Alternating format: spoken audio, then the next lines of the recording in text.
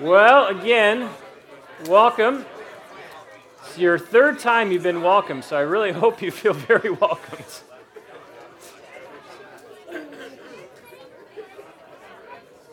Real quick, just to highlight actually just two things that are happening, one immediately, and one that's happening in about a month and a half time, but just to put on your radar.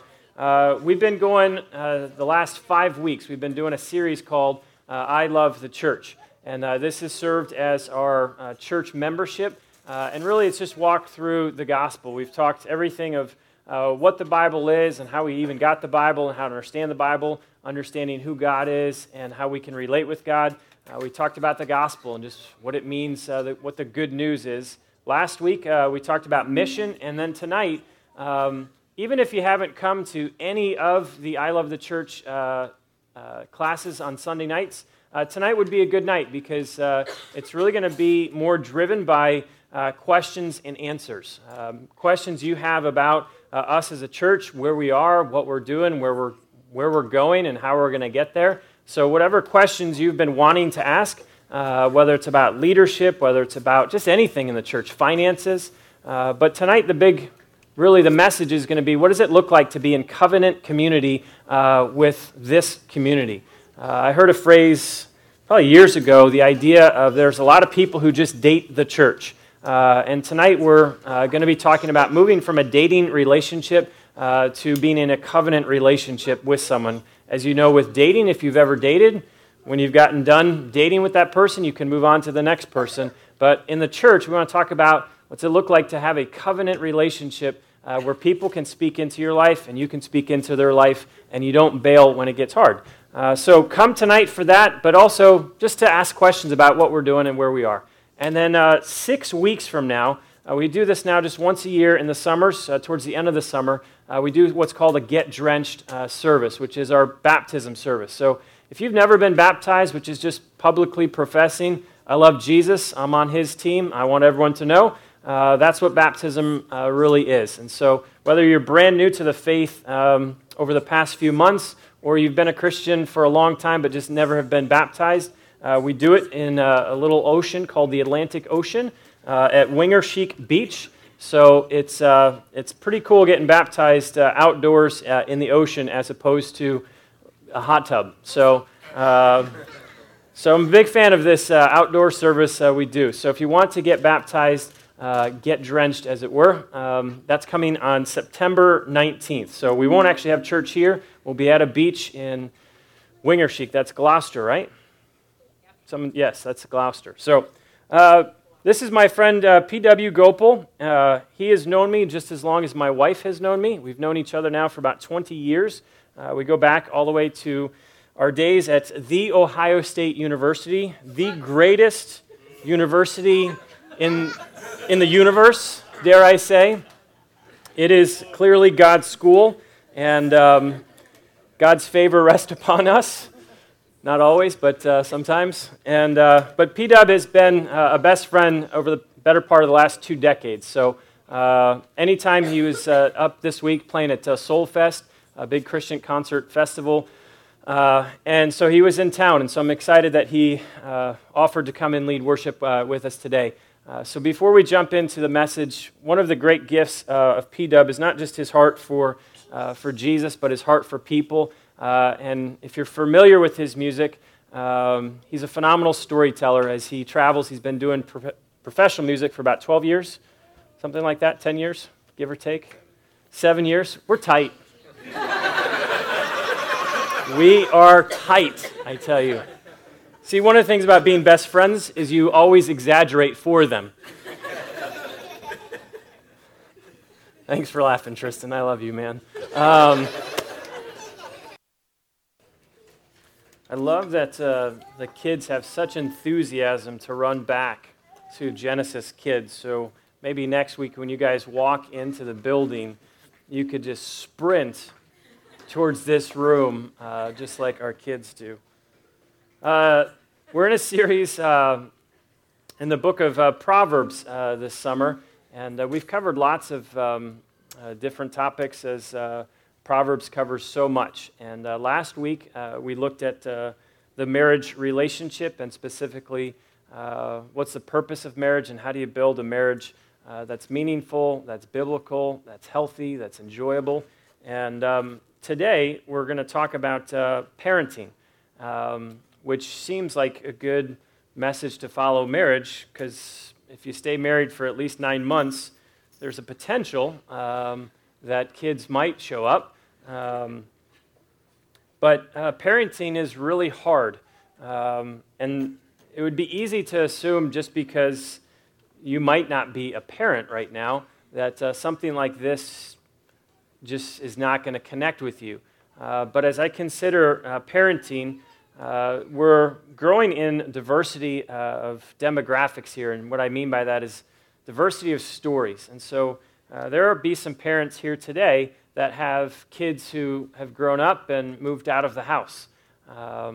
And they don't have the same level of influence or impact on their kids that maybe they once did. And so they will listen to maybe a message like this and be like, why didn't I do this? Or why didn't I consider that? Or they see that their kids have not grown up to be the sons and daughters that they really had hoped to be. And I don't mean status in life. I mean relationship with God.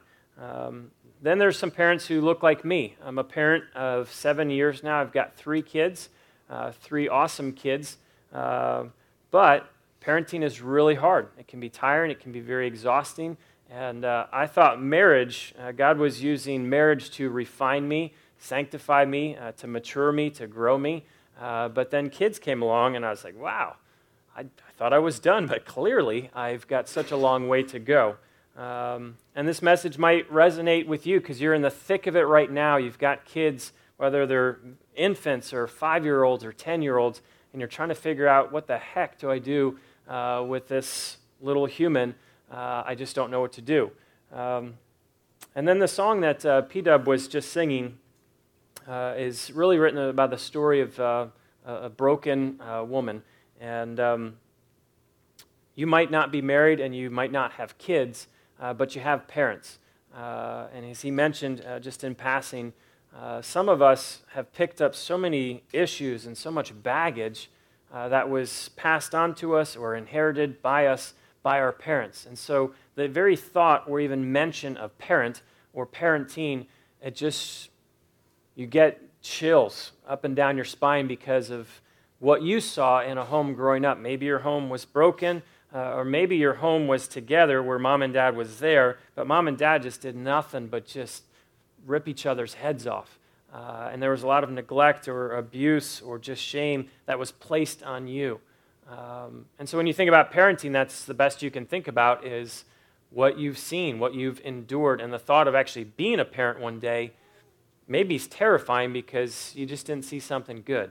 I want to just to invite you to pray, just quietly where you're sitting. And if you're a parent and your kids have grown up out of the house and they've moved on, I just want you to pray for them.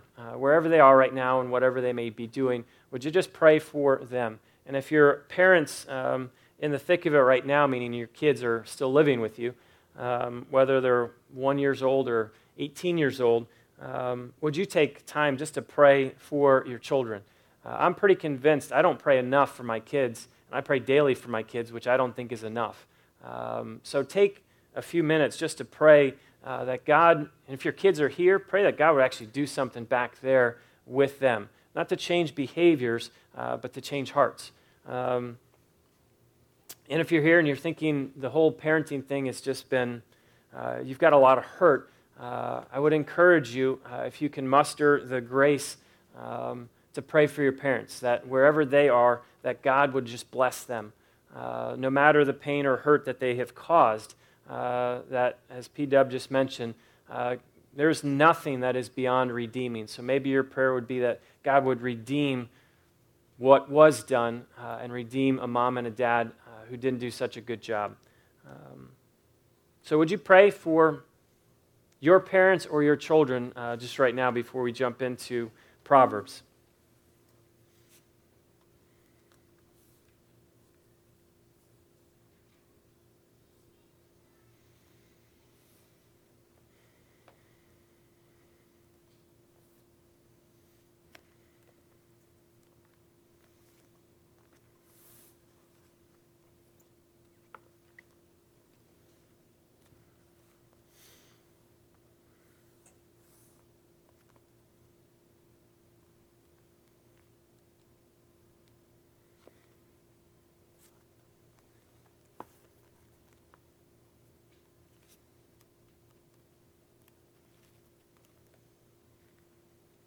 Father God, I'm convinced that every time we open up the Bible, you speak to us. So, God, this is an interesting message, but maybe very difficult actually for people who are here because of parents that we have had and grown up with, or we're in the midst of it right now of trying to figure out how to do this thing called parenting. So, God, I just pray that you would speak to every heart that's here. And God, you know where everyone is. And I'm thankful for that. And so I just pray, God, that you would bring people in this place today to where you want them to be. God, I thank you for my parents. I give thanks that my parents loved me, even when I was just a rebellious punk of a kid. They didn't give up on me, and they were absolutely just faithful. So, God, I give thanks for them. So, God, please open our eyes today to Scripture, open our ears to ultimately hear from you. And by your grace, give us courage to respond to you in this place. I pray that in Jesus' name. Amen. So, in the last 10 years, I'm pulling this from George Barna, who is a statistician, student of Christian community as well as just cultural, secular culture. And one of the things that he said in one of his books is that in the past 10 years alone, anyone want to take a guess how many books have been written on the subject of parenting? Throw out a number, somebody. 10 years, just in the last 10 years. 22,000. No. Keep going, it's higher. 75,000. Mike Shaw is the winner. That is exactly correct. He is already studying to be a parent. He's about 70,000 books in, 5,000 more to go. Keep pressing on. 75,000 books on parenting. And as I considered that, I was like, wow, we really don't have a clue how to parent. There's so much literature on parenting. And it's either because parenting is just so hard and difficult, we just really don't know what to do, or the kids in our culture are getting more and more difficult, we just don't know what to do. Interesting enough, who do you think reads more of the parenting books, moms or dads? Thank you. It is not dads, but thank you anyways. Moms make up 80% of the literature read on parenting, which is a phenomenal statistic. If you were to just do a basic Google or even Amazon search for books on fatherhood, there are not many written. And then one of the things that I read this week is there are not much that is written on fatherhood because the audience who they're trying to get to read books do not read books on fatherhood. And the audience of moms reading books on fatherhood doesn't make much sense. So there's books on being a mom, and there's books on parenting, and there are a few books on fatherhood, but the market is so driven on moms who are seeking to study and learn and grow as moms and as parents. By raise of hand, if books is not your thing, culture, at least over the last 50 years, has modeled parenting for us. So who grew up watching, you're going to date yourself here if you raise your hand on this one. Anyone remember the show Family Affair? All right. Thank you for being honest back there. Family Affair, that was a TV show that modeled really a dad with, and don't get the idea of family affair. Back in the 50s, affair didn't necessarily mean what it means now. It was about a dad and his two kids. How about anyone grow up on Leave It to Beaver? We're approaching the 60s. All right, thank you. Mike Shaw, really? Leave It to Beaver. Nick at Night. All right, Nick at Night. Still currently watching. Awesome. Waltons? Any Waltons people? Okay, good, wholesome Walton. Every night they would say goodnight to everyone in the house and paint this picture that that's what really happens. How about Little House on the Prairie? Any Laura Ingalls fans? Yes? All right, wow. Anyone still want to be Laura Ingalls? Go ahead. All right. parenting took a turn, I think, for the worse in the 70s. There was a TV show called All in the Family. Archie, anyone remember? Okay. Yeah. Archie, I don't think they could get away with a TV show like that now, but there was All in the Family. Brady Bunch was really the first TV show that introduced a divorced man and a divorced wife coming together so happily, and they just coincidentally happened to have 3 boys and 3 girls, all of the same age. It was phenomenal how that all worked. Then there's the Addams Family. Anyone remember them? So if you ever felt like your family was dysfunctional and you had issues, you could at least watch the Addams Family and be like, wow, at least we're not like that and we don't look like that. So you've got them. The Partridge Family, the most talented family in America. Anyone? No? Okay. No fans. What was the Partridge Family's guys? David? Cassidy. See? I knew what his name was. I just wanted to see if you knew what his name was. David Cassidy, poster child in the 80s. Family Ties, Alex P. Keaton. Anyone? Okay, that was a good one. Cosby Show. All right. Here's really in the mid-90s, again, we started to go backwards to All in the Family, Archie Bunker with a man named Al Bundy. Anyone? Okay. That portrayed really what a good marriage looks like with Al Bundy and his relationships with his kids. Then, I don't know when The Simpsons came out. I think it came out in the 50s, but it's been going on forever and won't leave. And then I've actually never seen this TV show, but it's called The Family Guy. Anyone? Okay. I don't know if I should recommend it or not, but all of this to say, we've got literature, we've got TV shows, all shaping, forming, influence how we think about the family and how we think about marriage, and specifically where we're headed today of how we think about parenting. And I'm pretty convinced parents need as much help as we can get, because there's 2 approaches usually when you think about parenting. If you're a parent, this might be your current approach, or if you're going to be a parent one day, this could be your approach of, I'm just going to do what I saw. Whether it was good or bad, that's all I know, and I'm just going to do that very thing. This is how Dad treated us. This is how Dad treated Mom. This is how Mom treated Dad. This is how Mom treated us. I'll just do that. Good, bad, or whatever, that's all I've seen. Second approach could just be, I'm going to do the complete opposite of what Mom and Dad did.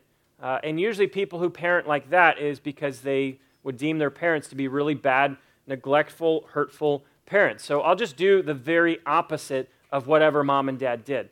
The problem with just doing what you've seen done or doing the opposite of what you've had done to you does not necessarily mean that that's God's design actually on the family or God's design on parenting.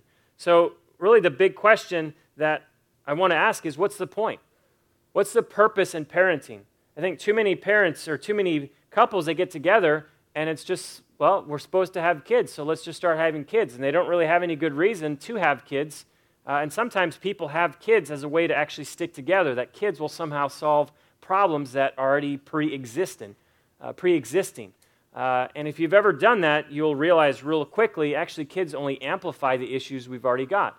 So if you are a parent, or if you're thinking about being a parent, I just want to ask a very basic question of why. Do you know what the purpose of parenting actually is? So if someone came up to you and said, why do you have kids? Well, we're married and that's what you do. Well, I don't know. I hope that's not the reason. I hope there's a greater purpose, meaning, or reason to have kids, to bring kids into this world.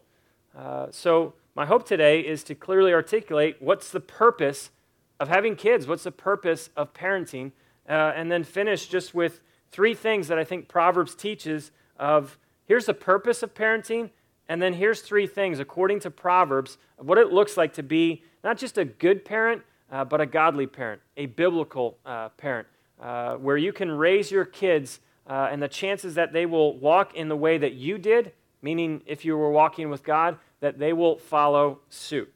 Now, I've already mentioned this, but it's easy to say, this is totally, I'm not there, I'm not a parent, I'm not in that season of life, so come back next week.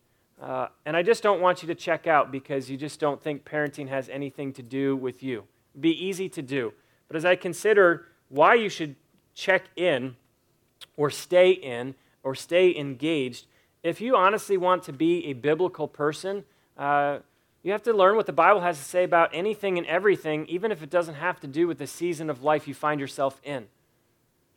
Being biblical means I'm well-versed in all of Scripture, and I know how to apply Scripture even if it's not in the season of life I'm in.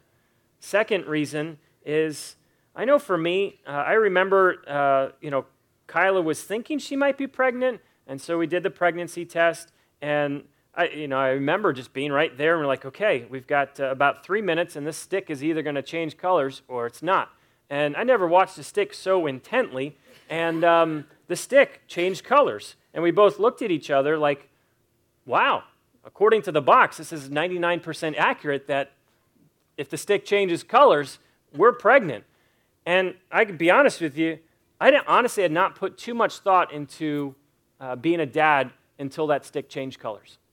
I was roughly 30 years old, 31 years old when we got pregnant, 30, something like that. 30 years of my life, I'd seen parenting, but I never thought, what kind of parent do I want to be? Do I just want to be a good parent, a godly parent? I never put any thought into it. I remember driving home from the hospital, walking out with this child, and I was waiting for security to stop me. Because I was like, isn't anyone going to ask me, have we taken classes? Have we studied? Have we read? They just assumed you're going to know how to take care of this thing, and I had no idea. I was thankful that Kyla had done some babysitting and had been around some kids. I was amazed that they just let you take babies out of the hospital. That's how they do it. They actually encourage you to get out sooner than later. No security check on your background of parenting. You could be the most insane person and they'll let you walk out with a kid if it's yours. That's the key, if it's yours.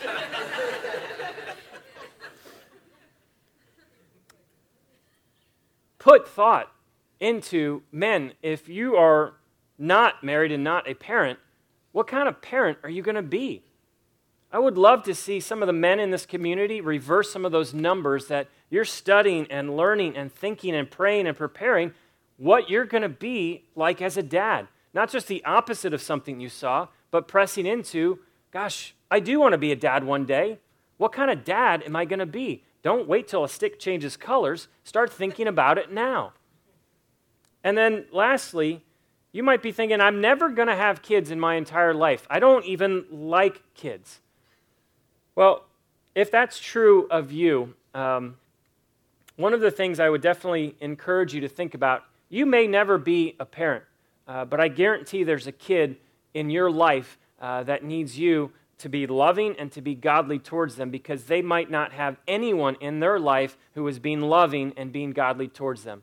I remember when I started out in ministry, I was doing youth ministry, and I can't tell you how many kids, and P-Dub has been doing youth ministry a long time as well, how many broken, messed up kids that we've met along the way, of literally just thrown out to the side. And some of the kids that I've met, I'm sure P-Dub has met along the way, you would think they're the happiest, safest, most secure kids because they're the wealthiest kids.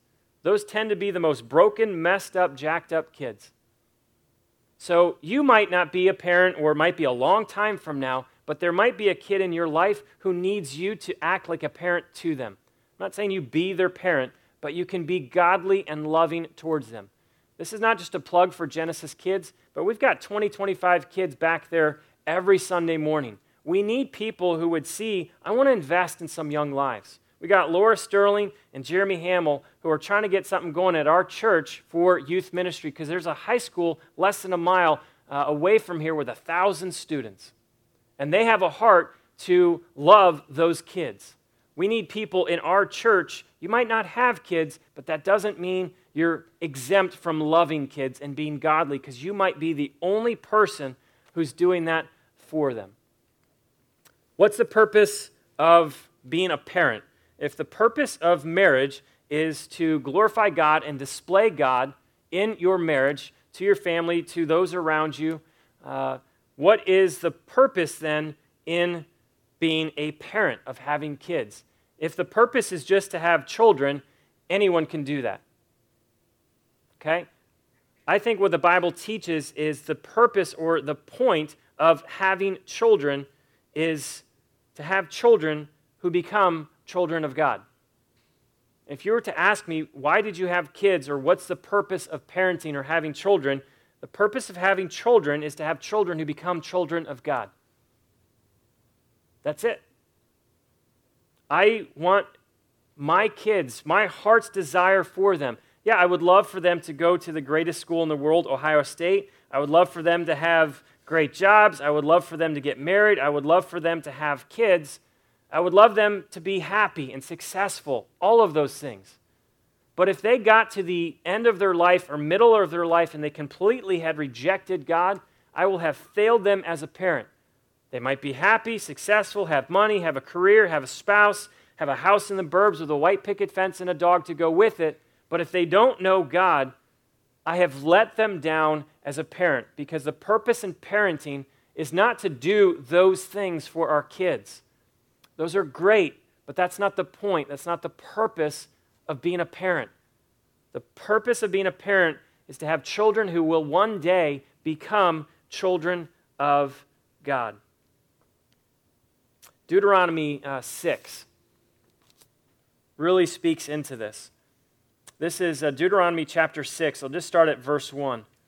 These are the commands, decrees, laws the Lord your God directed me, being Moses, to teach you to observe in the land that you are crossing the Jordan to possess, so that your children and their children after them may fear the Lord your God as long as you live, by keeping all his decrees and commands that I give you, so that you may enjoy long life. It certainly would seem that God's purpose in children and children after them is that they would know him, that they would fear him, they would have a relationship with him. Verse 3, Hear, O Israel, and be careful to obey, so that it may go well with you, and that you may increase greatly in the land flowing with milk and honey, just as the Lord, the God of your fathers, promised you. Verse 4, Hear, O Israel, the Lord our God, the Lord is one. Love the Lord your God with all of your heart, with all of your soul, and with all of your strength. These commandments I give you today are to be on your hearts. Impress them on your children. Talk about them when you sit at home and when you walk along the road, when you lie down and when you get up. Tie them as symbols on your hands and bind them on your foreheads. The purpose of parenting, of having children, of having kids, is so that they would love God, that they would be children of God. That's my responsibility. If you're a parent, that's your responsibility. If you're going to be a parent, that's your responsibility. If you're going to come alongside some young people now, it's to help them become children of God, to love God. That's the purpose. 3 things that cover, well, how do I do that? If the purpose of children is to become, so that they become children of God, how do I do that? I know not what to do, okay? I can tell you some things from Proverbs, but in my experience of being a parent and experience of being around a lot of parents, especially through youth ministry, some of the things that I've seen that will absolutely wreck or hinder you from helping your children become children of God, number 1 is perfect parents. Perfect parents are the biggest obstacle to kids actually becoming kids of God, kids of the King. If you are a parent who is a perfect parent, why would they need Jesus? Why would they need a Savior? We have parents who their aim is to be that perfect parent. And I think that fear, or that drive to be a perfect parent, is the fear that parents have. And if you're a parent, I think this resonates, you want everyone to think you are the model parent. You want everyone to think that you are the world's greatest parent. Make a t-shirt for you of world's greatest dad or mom, and your face would be on it. Kids don't need perfect parents. Kids need parents who actually be humble, who actually will be willing to confess sin to their kids, meaning confess when you make mistakes, so that they can see that you're growing in humility, that you're growing in grace. They don't need your perfection. What your kids actually need is just you to be faithful, that you would be obedient, So if you're a parent who's striving to be perfect, stop striving for perfection and just start working towards faithfulness, towards obedience. Dads, how many dads are actually here? If you're a dad, raise your hand. Okay, just a handful. How many men in here as you consider that you'd actually one day want to be a dad? Okay? Dads, you can really mess it up. Meaning you can make or break a family. Now, I'll be very serious with this. If you are a dad who is just a dad by title and not a dad who is absolutely engaged in the hearts of your children, it will not go well for them. I'm not saying mothers cannot impact and influence their children, but dads, I'll read something here in a second, have the opportunity, a great opportunity, to influence their children in ways that moms can't.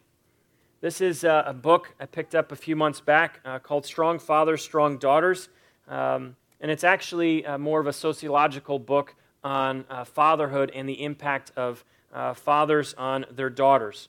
And this woman, Meg Meeker, is a medical doctor. She's a Christian, but she did more of a sociological study on the impact of dads on their daughters. She opens chapter 1. Title is, You Are the Most Important Man in Her Life. Men, we need good men. We, mothers, daughters, and sisters, need your help to raise healthy young women. We need every ounce of your masculine courage and wit you own, because fathers, more than anyone else, set the course for a daughter's life. Your daughter needs the best of who you are, your strength, your courage, your intelligence, your fearlessness. She needs your empathy, assertiveness, and self-confidence. She needs you. Our daughters need the support that only fathers can provide. And if you are willing to guide your daughter to stand between her and a toxic culture, to take her to a healthier place, your rewards will be unmatched. You will experience the love and adoration that can come only from a daughter. You will feel a pride, satisfaction, and joy that you can know nowhere else. After more than 20 years of listening to daughters and dueling out antibiotics, antidepressants, stimulants to girls who have gone without a father's love, I know just how important fathers are. I have listened hour after hour to young girls describe how they vomit in junior high bathrooms to keep their weight down. I've listened to 14-year-old girls tell me that they have to do certain things which disgust them in order to keep their boyfriends. I've watched girls drop off varsity teams, flunk out of school, carve initials or tattoo figures onto their bodies, all to see if their dads will notice. I want you to catch this. All I have watched daughters talk to fathers. When you come into the room, they change. Everything about them changes. Their eyes, their mouth, their gestures, their body language. Daughters are never lukewarm in the presence of their father. They might take their mothers for granted, but not you. They light up or they cry. They watch you intensely. They hang on your words. They hope for your attention. They wait for it in frustration or in despair. They need a gesture of approval, a nod of encouragement, or even a simple eye contact to let them know you care and are willing to help. When she's in your company, your daughter tries harder to excel. When you teach her, she learns more rapidly. When you guide her, she gains confidence. If you fully understood, and men, if you're a dad or would be a dad one day, if you fully understood just how profoundly you can influence your daughter's life, you would be terrified, overwhelmed, or both. Boyfriends, brothers, even husbands can't shape her character the way that you do. You will influence her entire life because she gives you an authority she gives no other man. When I first read that, if you think I'm teared up now, I was a mess, and that was just page 1 and 2. It just cut to my heart of God has, as a dad, given me a responsibility specifically with my daughter. I'm not saying not with my sons as well. Women, wives, moms, I am not suggesting or implying that moms don't have an impact or influence on their daughters or their sons. They do. But a lot of research has gone into the role, the impact. I think one of the most helpful books I've read in recent months is called Gospel-Powered Parenting. And there was a study, June 2003, a magazine published the conclusions of a Swiss study that confirmed this proposition. It examined the connection between a parent's church attendance and the future likelihood that his or her children would also attend church. The conclusion: the father's spiritual example was the primary tool that shaped his children's desires to embrace his religion. The mother's spiritual commitments were less decisive. In this study, and I want you to hear this, in this study, when both father and mother attended church regularly, 33% of their children ended up as regular churchgoers. When mom and dad went together, 33% went to, not yet on this quote. In this study, both father and mother attended church regularly. 33% of their children had ended up as regular churchgoers. But when the father was non-practicing and the mother was a regular church attender, 2%. 2% when their father was disengaged spiritually, disengaged in community. 2% of children, when they grew up, high school, college, and beyond, found themselves involved in a relationship with God and community with a church. 2% of their children became regular worshipers. If the father was a regular church attender, but the mother an irregular or non-practicing church attender, extraordinarily, the percentage of children who became adult church attenders went up from 33% to 38%, with an irregular mother and 44% with a non-practicing mom. So the study concluded it was as if loyalty to the father's commitment grew in proportion to mom's laxity, indifference, or hostility to her husband's faith. Okay? Again, moms, I'm not suggesting, implying that you don't have a role, but dads, I'm suggesting you have a huge role and influence on what becomes of your children. If you're a dad now, please be a dad. Be not just a good dad, anyone can do that, be a godly dad. Engage and invest in your children. Come to church with them, worship with them. Let them watch you love your wife. Let them watch you serve and give. Let them watch you love God. Perfect parents, dads who aren't dads. Number 3, this is things that can hinder children from growing up to become children of God. Number 3 is undealt with issues or baggage from parents who neglected or shamed or wounded you growing up. Meaning you're the person right now who's got so many issues and hurts and pains and frustrations because of your dad, because of your mom, that you're just passing it along to your children. If you don't deal with that now, that cycle will go through the next generation and will go through the next generation after that. There comes a point in time where someone has to say, enough is enough. I'm breaking this cycle of abuse, of neglect, of not letting there be love in the home, not letting there be faithfulness to God. Let that be you. If you don't deal with whatever was done to you, or if you don't get healed of however you were hurt, you will just pass those issues, those fears, those anxieties, those worries, those pains to your little people. And they will grow up with the same issues that you do because you're not willing to deal with them. So if that's you, mom or dad or future mom and dad, do the due diligence now. Do the hard work of wrestling, getting emotionally healthy, getting spiritually healthy, getting relationally healthy, so you don't produce kids who are emotionally, spiritually, relationally unhealthy. And number 4 of things that really just get in the way of kids becoming children of God, and I think honestly might seem like it's not that big, but it's huge with parents, is just absolute laziness.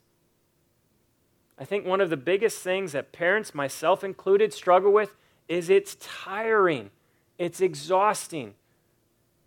especially when they're small and growing. We're in that season right now of a 7-year-old, a 5-year-old, and a 4-year-old next week. It's just tiring. It's the reality of it. And when you get tired, you get lazy. I was so convicted. This happened, I think, a month and a half, 2 months ago. In the mornings, Kyla reads scripture with the kids and prays with the kids, and in the evening, I do some devotion with them before they go to bed. And it was, I don't know, like 8 o'clock, 8:15, and they were already kind of late for bed, and I was just spent. Was not in a great mood. It was just one of those moods. And we usually do our devotions. We've got one for Riley and then one for the boys, and then we sing a song, and then we pray. And I was like, guys, tonight we're gonna pray or sing real quick, and started to actually sing "Jesus Loves Me" as fast as I could, so I could pray as fast as I could, and just wanted to be done. And Dad, we always do devotions. Come on, we have to. I'm like, guys, it's late. I don't want to do this. And they just looked at me. Now, part of it was they wanted to stay up later because a good devotion could take a good 20 minutes to 30 minutes.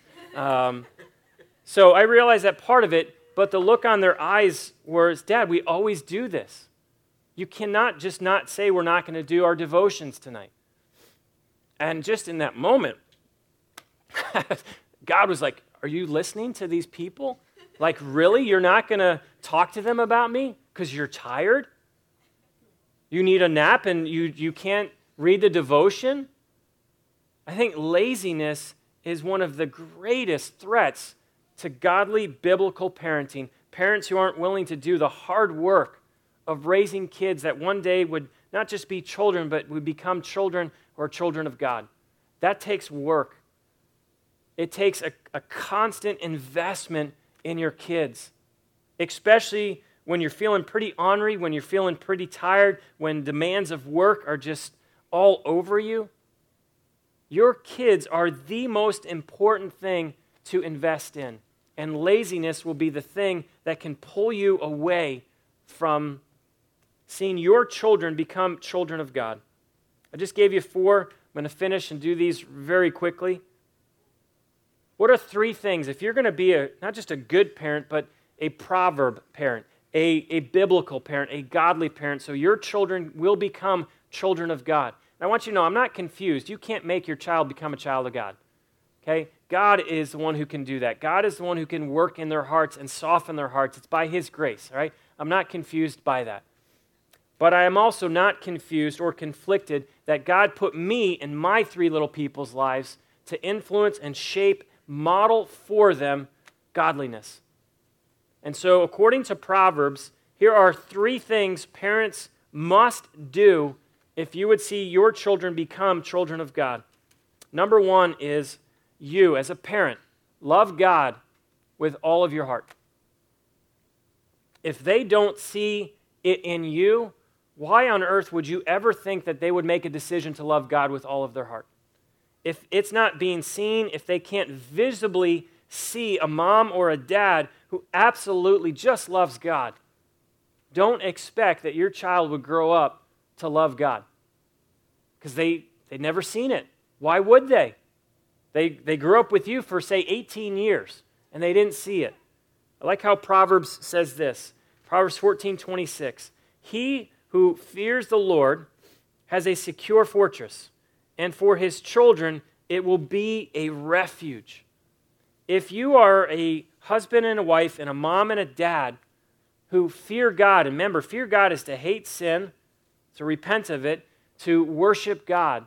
It's the man or woman who just loves God. Not some of the time, but all of the time. Not with part of you, but all of you. You are creating a home that is safe, that is a refuge for your sons and for your daughters. It's a safe place for them to grow up in. Why? Because mom and dad are right with God, and it's a great chance if mom and dad are right with God, they'll be right with each other. And if they're right with God and they're right with each other, imagine the type of home that is. It's a home where not only that child will flourish, but that child will also begin to desire loving God because he sees it, she sees it, and loving their spouse, husband or wife, because they see you loving your spouse. Parents, if I were to ask you, if you really wanted to bless your kids, like if you wanted to do something to really just, like the wow factor, really bless your kids, what would you do? I think it's easy for our minds, we'd come up with like the Disney cruise to Disney itself. I'd rent Mickey for the week, and we'd just do that vacation thing. Take them on a really awesome trip. Proverbs doesn't say that the way that we can bless our kids is by giving them things or taking them places. I like how Solomon says this, Proverbs 20, verse 7, "The righteous man leads a blameless life. Blessed are his children after him." Blessed are the children who have a dad, have a mom who love God, who lead a blameless life. Your kids will be blessed. The very first church I ever worked at, there was this pastor. His name was Pastor Jack, and really godly man. Huge man, but a godly man. And I remember talking to one of his kids. His name was Paul. And I said, Paul, this is a side note, the statistics for families, pastors who have kids, the numbers would tell you that your kids won't walk with God. 80% of pastors' children, 8 of 10, walk away from the faith. So if your dad is a pastor or involved in ministry, it is a good chance, 80% statistic, that they will walk away from God. Why? Because the dad, the pastor, was actually married to the church, not married to their mom, and neglected his children in favor for the other children, so to speak. Or, I won't get into the other reasons, but point being, this guy, Paul, he was a solid guy. And so I asked him, Paul, what is the greatest memory you have of your mom and dad? Like, you turned out pretty good. You're walking with God. Like, you genuinely love God. So what do you remember? And the thing that he remembered, he said, Michael, I remember every single night I heard my mom and dad drop down to their knees and pray for us by name. I was like, wow.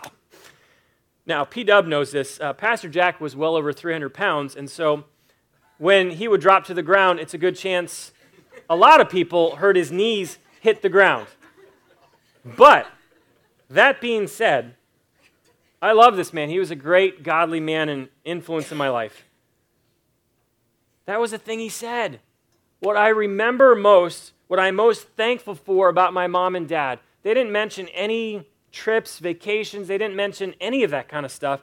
They said, I just remember every night I could hear mom and dad praying for us on their knees for each of us, for what was going on in our life, for our future. They were praying for our future spouse. That's what I remember about mom and dad. Proverbs 27, the righteous man leads a blameless life. Blessed are his children after him. My friend Paul Watson was a blessed man because his parents chose the path of righteousness. Number 2, if number 1 is love God with all of you, all of the time, number 2 is train your children. This is a verse that has actually caused more parents harm than has actually helped them. But Proverbs 22:6 says this, train a child in the way he should go, and when he is old, he will not turn from it. Parents have interpreted this verse often as a promise from God. If I do train my kid to be godly, it's a guarantee, it's a sure thing, it's a promise that they too will be godly. There's no promises in Proverbs. That's not wisdom literature. That's not how Proverbs are written. This is what you would call clearly a truism. Meaning, if you are to train the child in the way he should go, the chances are that he will walk that way. He will go that way. But it's not a guarantee. It is not a promise. I have met so many parents who, especially in youth ministry, Michael, we're doing everything we can, but our kid seems to be more interested in sex and drugs than actually doing anything with Jesus. Keep loving, keep being faithful, keep training, keep modeling. But Proverbs 22:6 says if we do this, it's not a promise from God. It is a proverb that says if you do this, you are increasing the likelihood that your child will choose the way. Proverbs 22:6. The key passage or key phrase in that is the way. That's what I want you to catch out of that. I can point my kids to the way. I can teach them the way. I can talk about the way. I can walk in the way. I can model that for them. There comes a point in time where each child must choose for himself which way he will go. If I have walked that way well, if I was faithful on the way, the chances that my sons, my daughter would choose that way is great. This is what Proverbs chapter 4 says from David to Solomon, actually. When I was a boy in my father's house, still tender and only a child of my mother, he, being David, taught me and said, lay hold of my words with all your heart, keep my commandments, and you will live. Get wisdom, get understanding. Do not forget my words or swerve from them. Do not forsake wisdom. She will protect you. Love her. She will watch over you. Wisdom is supreme. Therefore, get wisdom. Though it cost you all you have, get understanding. If you're a parent now, work with this hypothetical. If your child was grown up, say 20 years from now, if they're roughly my age in terms of kids, and your child was to write a letter saying, this is what my mom and dad taught me, this is how my mom and dad instructed me when I was young, what would they say? Solomon clearly remembered his father David saying, get wisdom. Though it's going to cost you everything you have, get wisdom, get knowledge, get instruction. There is nothing more important than wisdom. If it was your child looking backwards, what would they say?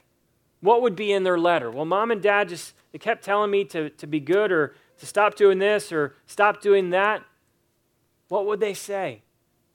I hope that my kids, and I hope if you have kids, that they would write letters, keep loving Jesus. Keep repenting from sin. Don't walk the way of folly. Pursue the path of righteousness. That's what my mom and dad taught me.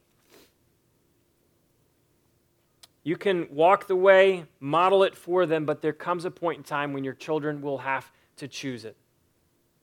Number 3, love God with all your heart.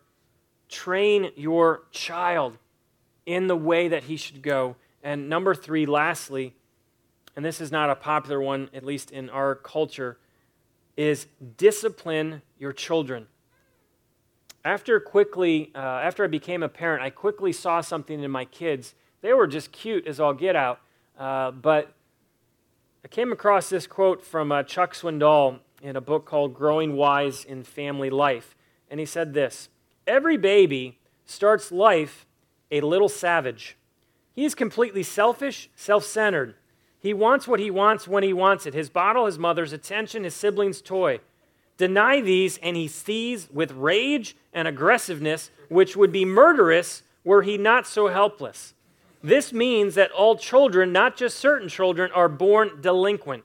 If permitted to continue in self-centered world of infancy, given free rein to his impulsive actions, every child would grow up a criminal, a thief, or a killer. Why do children need to be disciplined? One more. David Paul Tripp said this, I never had to teach my children to hit one another, to be jealous, to speak unkindly, to push to the front of the line, to brag about their achievements, and to turn everything into a competition. I never once instructed my sons how to beat on their sister, ever. I never told them or taught them how to lie. I never did any of these things that he's talking about. Why do daughters need discipline? Because it is the most loving thing that you can do for your child, is to discipline them so that the self-centeredness that they inherit just from sin nature would be crushed, would be crucified. I'm not talking about crushing them, but I am talking about teaching them about sin and the importance of repenting from sin. It is amazing In the hospital, I saw how selfish my children were. And you give them some slack, like, well, they're only an hour old, cut them some slack. But a week into it, a year into it, I'm like, wow, everything that I just read is true. This is what Solomon says about discipline. Proverbs 13, he who spares the rod hates his son, but he who loves him is careful to discipline him. Proverbs 19, discipline your son, for in that there is hope. Do not be a willing party to his death. Folly is bound up in the heart of a child, but the rod of discipline will drive it far from him. Do not withhold discipline from a child. If you punish him with the rod, he will not die. Punish him with the rod and save his soul from death. Proverbs 29:15. The rod of correction imparts wisdom, but a child left to himself disgraces his mom. Your children, if you are a parent now, they need you to discipline them. In love, not in anger. The most loving thing we can do for our children is to love God, show them the way, and discipline them. If we do not, we are letting their souls continue on in jeopardy.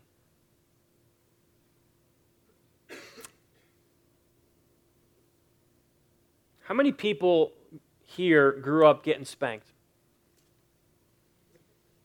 All right, most of us. Well, if you lived in Europe, that's against the law. And actually, in certain places in the United States, they're fighting hard to make things like spanking against the law as well. Now, I am not, please don't misunderstand or misquote and be like, well, Michael said we're supposed to just beat the snot out of our kids in order to, I got some verses that says, beat him with a rod and save his soul. So it's not like you're hitting your kid and like, I'm saving you right now. It's not what we're talking about. If you're a child of God, you know one thing is true of your Father in heaven. He disciplines you. Can you imagine if God never disciplined you? He never corrected you. He never rebuked you. He never allowed you to experience and see the consequences of the choices that you were making.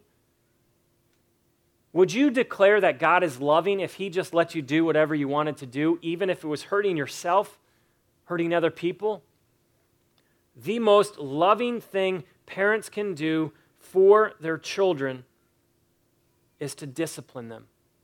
I think one of the hardest things, though, about disciplining your children is to make sure that it's not done in sin. There have been many times where I was disciplining my child, and I spank, and they don't like dad spankings. They're like, Mom, can you spank? Because please don't let dad spank. And I'm not trying to crush them. But there have been times where I've literally had to stop because I was disciplining out of anger and frustration. And so one of the most helpful things, at least for me personally and for Kyla as well, is that we rarely discipline on the spot. Part of not disciplining on the spot prevents Kyla from making sure that we don't respond to our child's behavior or actions in anger. Because if you're a parent, you know pretty quick you can lose it. And so we make them think about it. And that's actually more painful of, gosh, when's it coming? Is it going to be an hour from now? Is it going to be later tonight? But then when you finally remove yourself from that situation and you talk to your sons, your daughter, do you know why I'm having to discipline you right now? Yeah, it's because I did this or I said this or I responded that way. The most loving thing that you can do for your child is to love God, to train them, show them the way, and then lastly is to discipline them. I'm going to stop there. Just want to let you know, I love being a parent. And I hope that if you're a parent here today, that you would say the same thing, that you are thankful that God has, just by his grace, allowed you to be a parent, that he's entrusted you with some other humans. entrusted you with someone else's soul. And I pray if you are a parent, that you would take that responsibility ever so seriously, that you would not just have children who would grow up to be adult children, but that you would have children who would grow up to be children of God. And if you one day would think about becoming a parent, I pray that you will remember the most loving thing you could ever do for your child is to love God, to show them the way, to point the way to them, to model the way for them, and then to discipline them in love. I'm going to pray and invite P-Dub to come back up. And one of the things that we do weekly at Genesis is we celebrate communion. And we do that just to remind ourselves to remember the great thing that God has done for each of us. That God sent his Son into a sinful world to redeem sinful people so that sinful people would become righteous people because of Jesus. If you're a Christian, I just want to invite you to come up today, celebrate communion, give thanks to Jesus for who he is and for what he has done. Remember that he was without sin, went to a cross to pay the penalty for your sin, for my sin.